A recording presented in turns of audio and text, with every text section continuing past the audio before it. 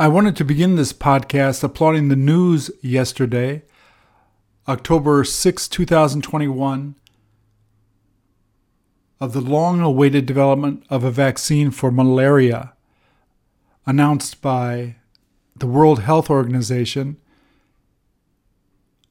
of the vaccine developed by GSK in Britain. Blessings to the many scientists who worked so hard over the years to develop this. It's a true medical breakthrough. Over 50 years ago, I had the chance to be in East Africa for a couple of months and then had become aware of this lethal killer. Over 200,000 children a year die due to malaria in sub-Saharan Africa alone. Vaccine trials were completed in 3 countries in Africa with over 800,000 participants tested to find the efficacy of this vaccine. Now the logistical challenge of distribution can begin. Can you imagine the huge sigh of relief heard all over Africa? So on to our lesson. 2 nights ago, while trying to go to sleep, I was thinking about a lesson that I'm in the process of making using 17 photographs. And the one photo among them all that came to me at that time is this photo of this man.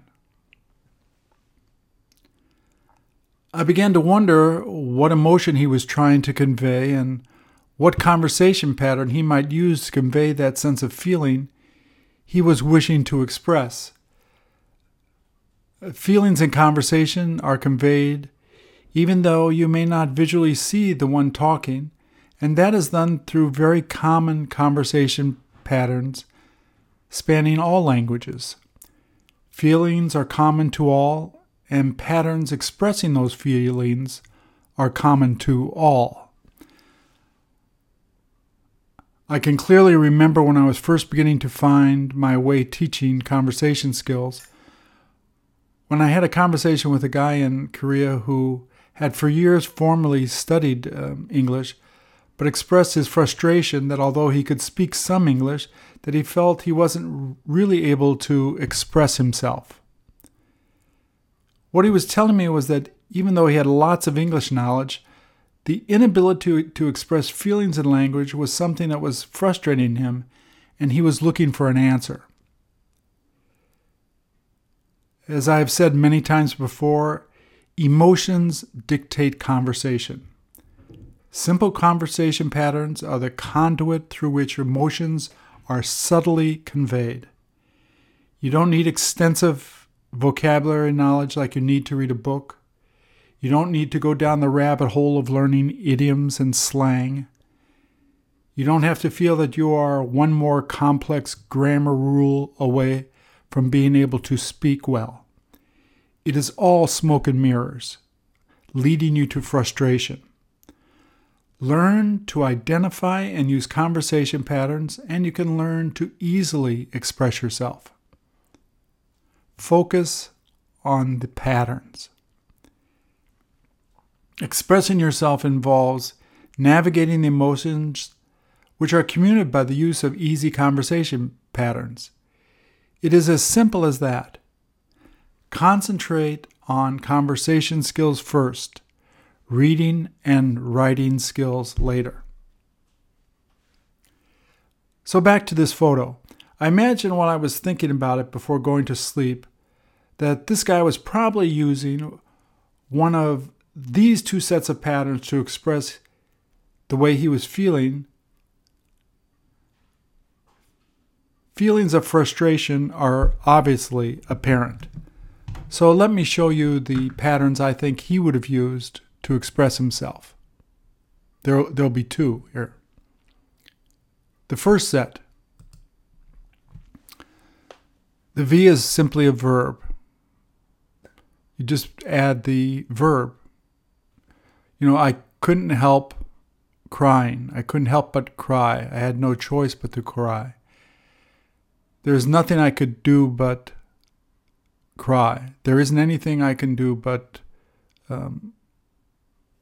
finish it. Oftentimes, because you are frustrated, you'll find that you use this in the past tense. I couldn't help yelling at him. I couldn't help forgetting it. So, obviously, you may not be able to feel comfortable with all of these at the same time, but just take a couple of them at a time and begin to become familiar with them, and you can use them. With an adjective, you simply add the be, as you can see here. I can't help being angry. I couldn't help but be upset. So with the adjective, this simple addition. You'll often find the use of this dynamic adverb here, and I rarely talk about the use of adverbs, but the adverb just here has a myriad of ways that you can use it. You can use it, number one, when you don't know the reason or you can't explain it. Why did you do that? Oh, I just did it. You can use it, number two, when you don't want to explain. Somebody asks, why did you go there? Well, I just went there. Number three, you refer to things that happened from 5 seconds ago to 1 day ago. I just called her. Number four, it can also mean I only. And the fifth way that it's used is it can emphasize the verb, the adjective, or the pattern. So, I just can't help doing it. So, it's used with these patterns that I just highlighted 2 slides ago, but it gives more emphasis. Just is one of the greatest adverbs in the English language. Without the added verb or adjective, this is what you get. I can't help it. I had no choice. There was nothing I could do.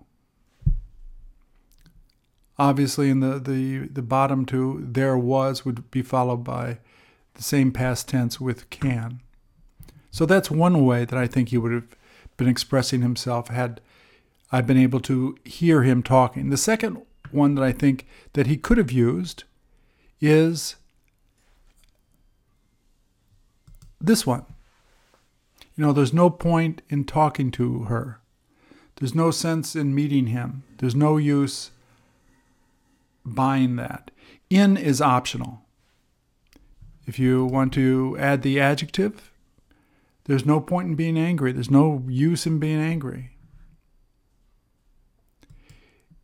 Without the verb or the adjective, it just doesn't make any sense. It makes no sense. There's no point. Once again, you can use the adverb just here to emphasize it. One other small variation is this. I see no point in telling them that. I don't see any point in trying to explain myself. In is optional.